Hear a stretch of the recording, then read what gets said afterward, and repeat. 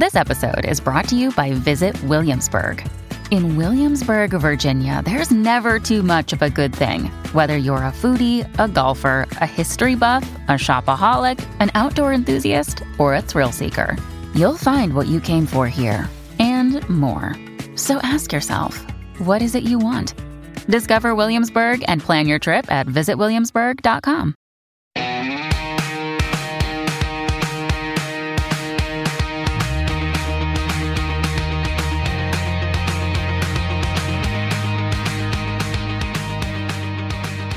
Hey everyone, welcome to Group Text. So anyone who listens or knows me at all knows I am an absolute documentary junkie. And I've had the privilege of getting to screen a documentary that absolutely moved me emotionally all over the map. It's about the life and times of Brian Wilson, but the extraordinary thing about this doc is who made it. Luckily, I have the filmmakers with me today. Brent Wilson, no relation, and Jason Fine. Both of you are incredibly accomplished in your respective fields. Brent, you as a filmmaker, and Jason, you as, I guess it's officially the former editor-in-chief of Rolling Stone magazine, as well as having written some of the seminal articles on different artists for the magazine. I think I have that right. That's it. I think I have that right. Who knows? Such a pleasure for me to talk to both of you. One of the things I was saying earlier was we know so much about Brian Wilson's life, but the way you attacked the subject matter and Brian's life in itself was so fresh and different and amazing. Basically, Jason, you drive around Los Angeles in a car with Brian. And there's a camera in the car, and it's pretty much just you two talking. How did you come up with that way of doing it? I've never seen a documentary done like that. Yeah. Well, Brent can tell you about the whole origins of the idea, and I can just say that, over the years, Brian and I have spent a lot of time driving around LA. The car is kind of a place where you can be comfortable and sort of close with someone, but also there's no pressure to talk all the time. You can just drive and look out the window for a while or listen to music. And that's a comfortable environment for Brian, and also kind of, a great metaphor for just life in LA generally. And Usually when we're driving, we're driving somewhere to eat. So there's also always like a goal there of some food at the end of the run. And, Brian and I always love to just go and hang out and eat sushi or whatever. So that's been kind of a pattern of our, reporting on Brian and just our friendship over the years. And Brent kind of ingeniously came upon that as a device, to make this movie happen. Brent, that's a huge leap of faith as a filmmaker to basically say, I'm going to put a camera in a car and drive around in basically a follow van so that when batteries ran low, you could pull over and change them. I mean, you had to have how did you guys meet? Because you had to have a lot of faith in Jason to ask the right questions and solicit the answers that would help move the documentary forward. I mean, that's got to be a terrifying, thing to be going every day. And, oh God, dear God, we have to do this before traffic or after traffic. Yeah. Or right through Dead Man's Curve, Oh yeah. Good. Yeah. And up and down PCH. Cause that's always feels so safe. Exactly. It's always such a safe place. But while changing the iPod and talking to Brent through the walkie-talkie and, changing the music. And I was very impressed that they did not show you actually looking down at the shuffle on your phone. Yes. Just saying.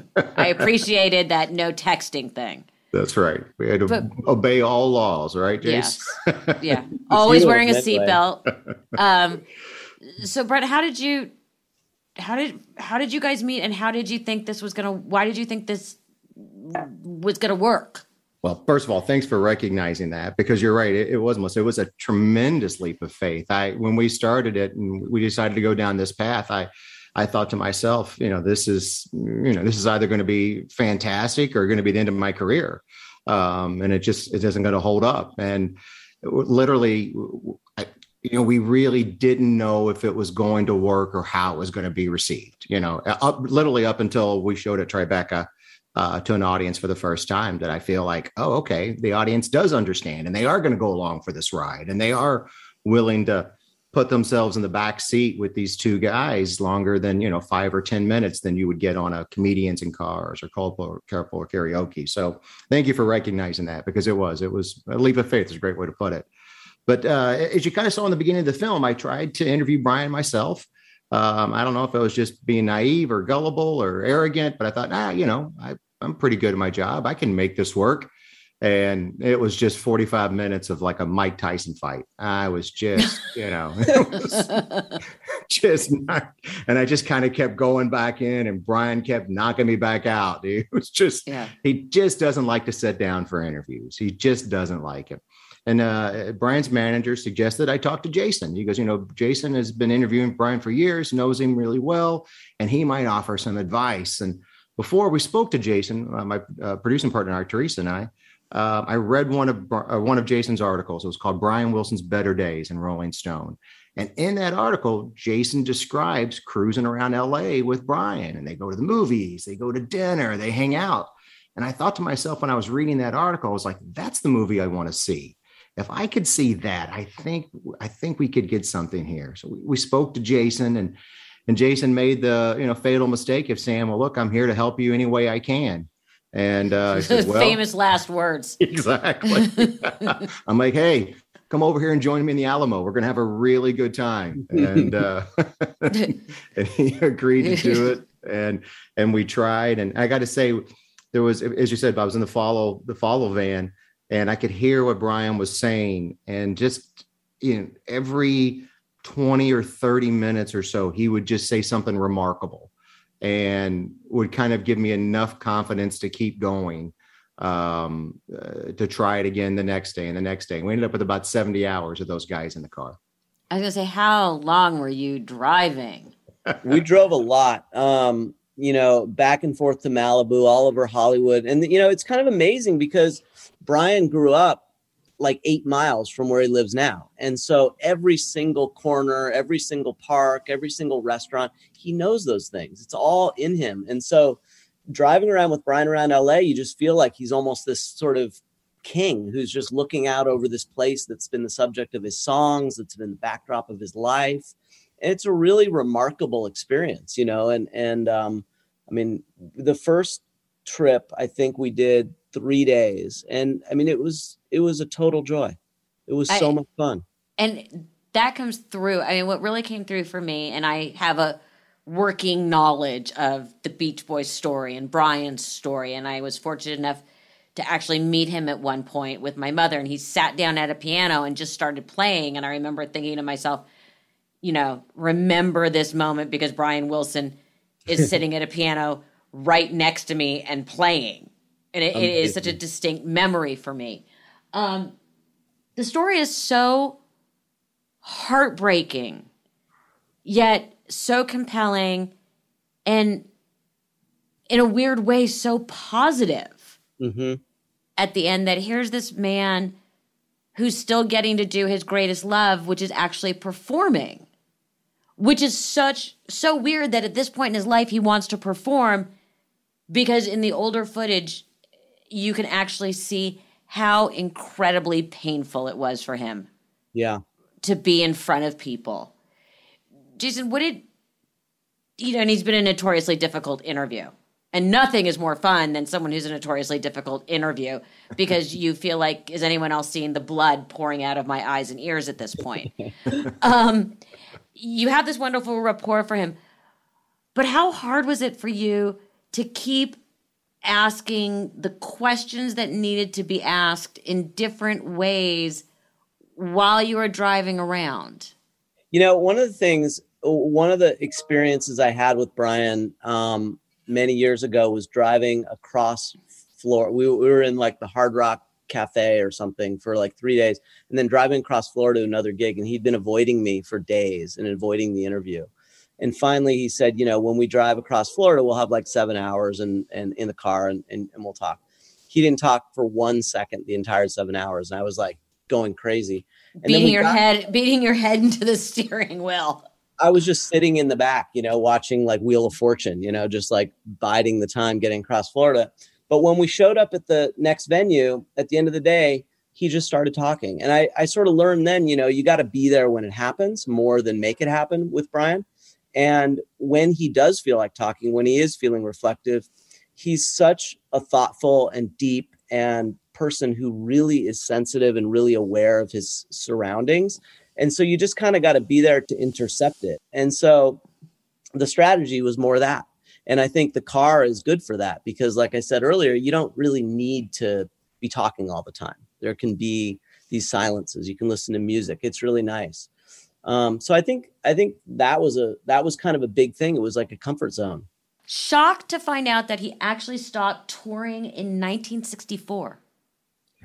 Yeah, I mean, he'd had essentially a nervous breakdown in 1964, and part of that was things. He was feeling really stressed about being on the road. He wasn't comfortable. He was arguing with his father.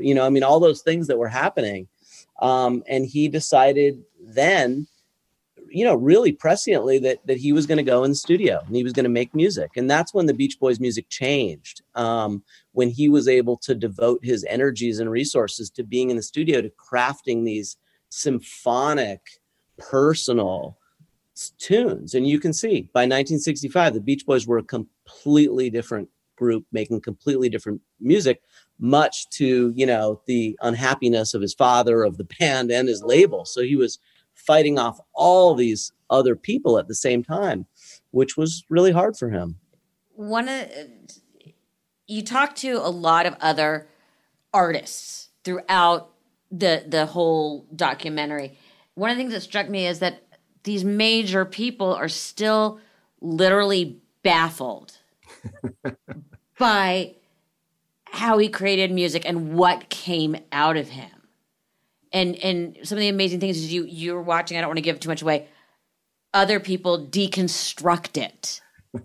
And were you, even though you're both, veterans of the music business, sitting there, were you actually still shocked at what they found within the different layers of the producing of the songs? Yeah, I know I certainly was.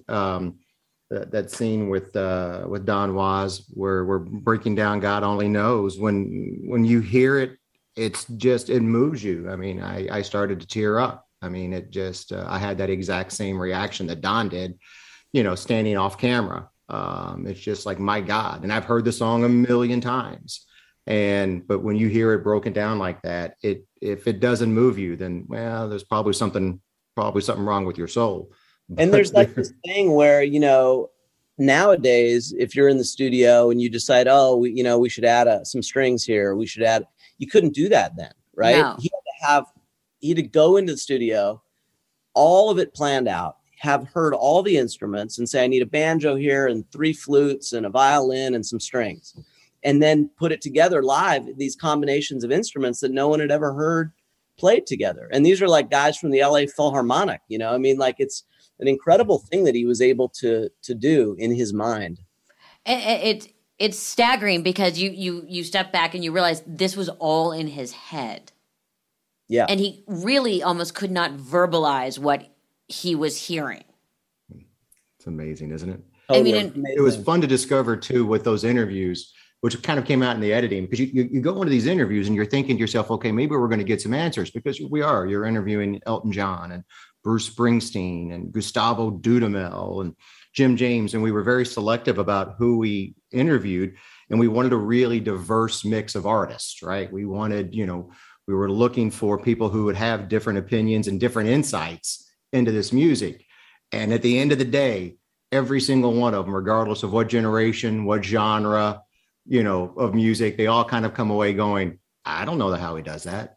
And that was fun to discover in the edit. It's, and we're asking all these questions, is like, you go in thinking, all right, we've got the people, they're going to help us crack the code. And to a person, every one of them comes out and goes, no, I don't know how you do that.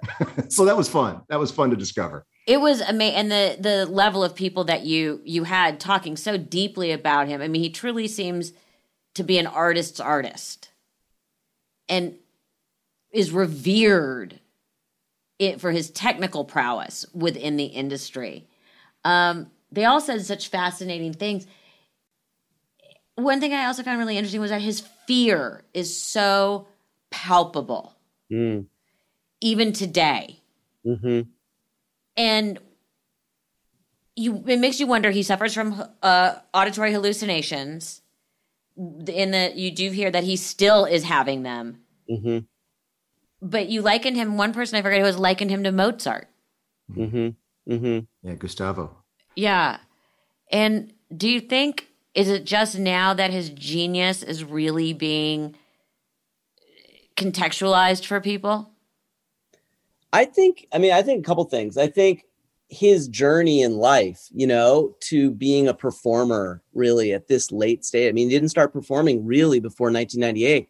So the fact that he found somehow the courage to bring this music to life on stage, most of the music that he plays on stage now, like never even got played. The Beach Boys didn't play it. It's music that no one had ever heard live.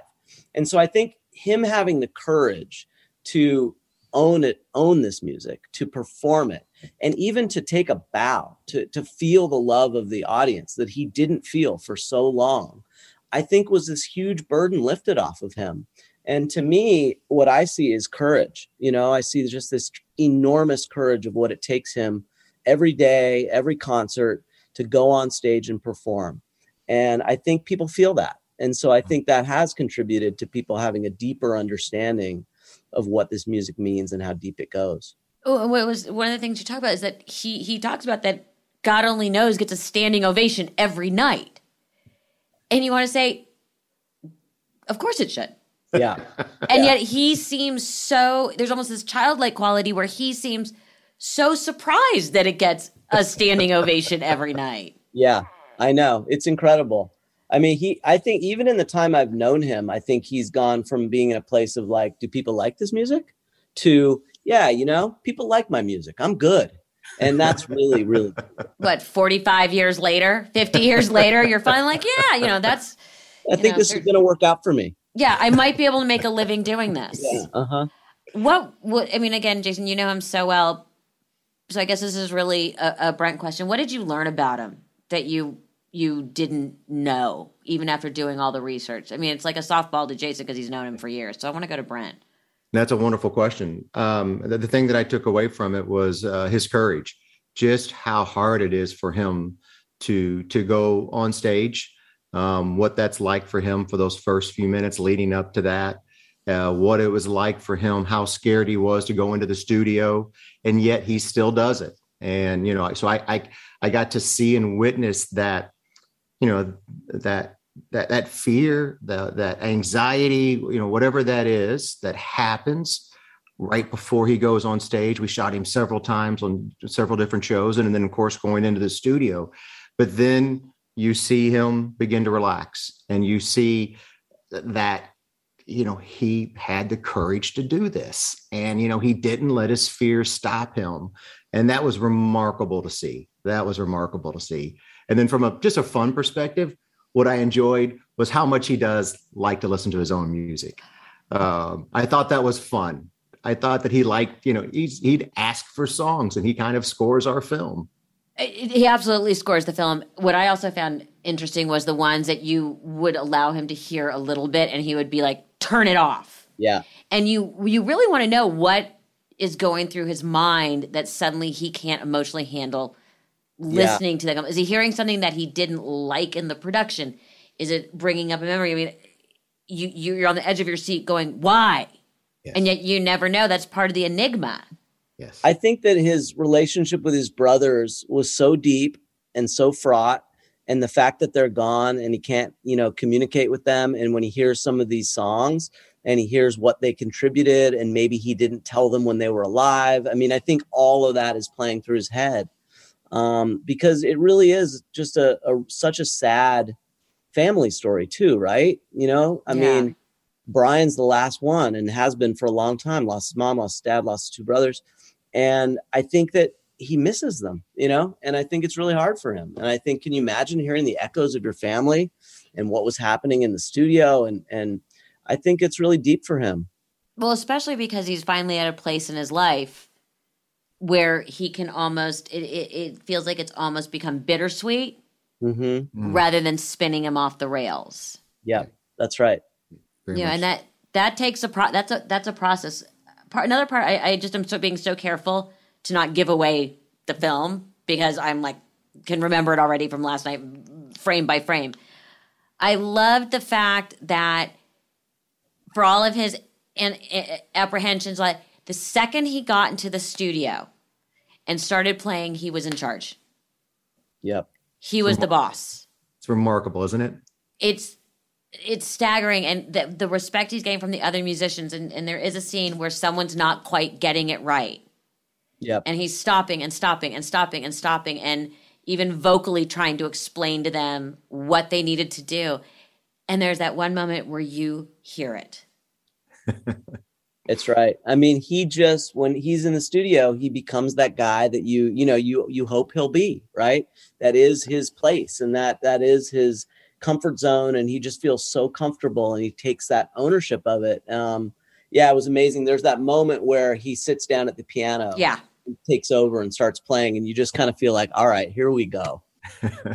Great story happened there, Melissa. We were shooting that scene, and it literally happens in real time as you see it in the film. It happens that quickly. He gets into the studio, he sits down at the piano, and he doesn't dilly-dally. He just starts to go, and he starts to direct this band and do all of these scenes. And I'm standing back behind the cameras, and tears started to stream down my face. I was so emotional watching Brian do this. And I went to kind of wipe a tear away to make sure nobody saw me. And I look over, and about 4 or 5 other people are wiping tears out of their eyes on the crew. Yeah. And it was like, I think we all knew we were witnessing something, a miracle. This is grace. This is how things are created. It's such a profound moment in the film. And also, his band is so great, and they've been with him for so long, and they understand him, and they give him this comfort too, this ability to rise up. And I mean, when you see him play live, just the band makes this music, like, it's just incredible to see. What is his relationship with the remaining Beach Boys? Well, he's got, Al, who is one of the co-founders of the Beach Boys, is on tour with him, and they're really tight. And then there's Mike, his cousin. And, they're sort of famous for their lawsuits back and forth over the years. But as cousins, they're buddies, and when you're with them together, they act like you would think like two cousins who grew up together act. And, they're eating dinner and joking around and telling stories. So the personal relationship, I think, is really good. Business-wise, maybe is another story. Ain't that the truth? One of the parts I loved was you were listening with him to Dennis's album. And you kind of realized he had never really listened to it. I found that shocking because you would just think as a musician and as a brother, he would have really listened to it. And it really, really moved him. And he finally said, yeah, that's good. Yeah. I mean, I was pretty shocked that he had said that he hadn't heard it. I was like, how is that possible? But he really seemed that he had not. And he had known that one song on it, but not the whole album. And he kept asking, can we go back and listen to it? And that's all in the movie. And when he did, I mean, Brent could tell the story of the cameraman trying to hold the camera while he listened to the entire album because he didn't want to fast forward. He didn't want to slow down. He didn't want to stop. He wanted to listen to the whole album, and he was soaking it up. Yeah, we expected him to only want to listen to it for 5 minutes. I told our DP Max, I said, he goes, hey, should I bring in the tripod and set up all the lights and all this stuff? And it's like, no, he wants to listen to it now. Let's just go do it. Let's go shoot it. But, don't bring the tripod in. This is only going to last about 5 minutes. I think it's going to be too emotional. Cut to an hour later, and, we had to book a massage for the poor guy because, he was in traction. Yeah, he's got one shoulder all the way up. Did you expect the acclaim you're already getting for it? I certainly didn't, Jason. I mean, I went into this really blindly. I didn't know if people were going to be able to connect with two people in a car and connect with reading those emotions on Brian's faces. And, because it's still not like he's going to just open up the book. You still have to kind of extrapolate from just the looks on his face. And so I've been surprised. I've been very pleasantly surprised. I don't know. I didn't really think about it that way. I mean, I just really thought if there's some way to share with people the courage of this guy and what he's overcome and how hard he works and sort of how deep this music runs, then we've done a good job, I didn't really think about it beyond that. I'm really happy that people are connecting with it. And I do really think that a story like this gives some hope. And I do think, we're sort of short on that right now. And so I hope that makes people, especially people who struggle themselves, maybe with mental health issues or any other issues, that, that you can achieve great things, and that there is, to push through and hope. And I hope Brian is kind of an inspiration for people that way. Is he happy now? I think he is. I mean, I think he's certainly curious. He certainly engages when he wants to engage. He has a beautiful family. He's got kids around him. He's got a lot of love. He certainly a lot of dogs. Got a lot of dogs, which is always fun for the audio people. Yes, it's always a good time. Yeah, and I think that he does feel that his music means something to people, and I don't know that he felt that for a long time. So I do. Yeah, I think he is happy. Well, you guys have tackled a topic and a subject that's been done so many times, and I have to say, this is, to me, the one. Wow. Brent Wilson and Jason Fine, the documentary is extraordinary. Where can other people see it? November 17th. There'll be a screening theatrically for in about 100 cities. So kind of check your local listings. And then November 19th. Which makes you Academy qualified. Yes, absolutely. Yeah, that's exactly right. And then November 19th, it'll be available on demand and in about 100 cities as well theatrically. The Long Road Home, Brian Wilson's story. Run, don't walk, and start watching. Thank you so much.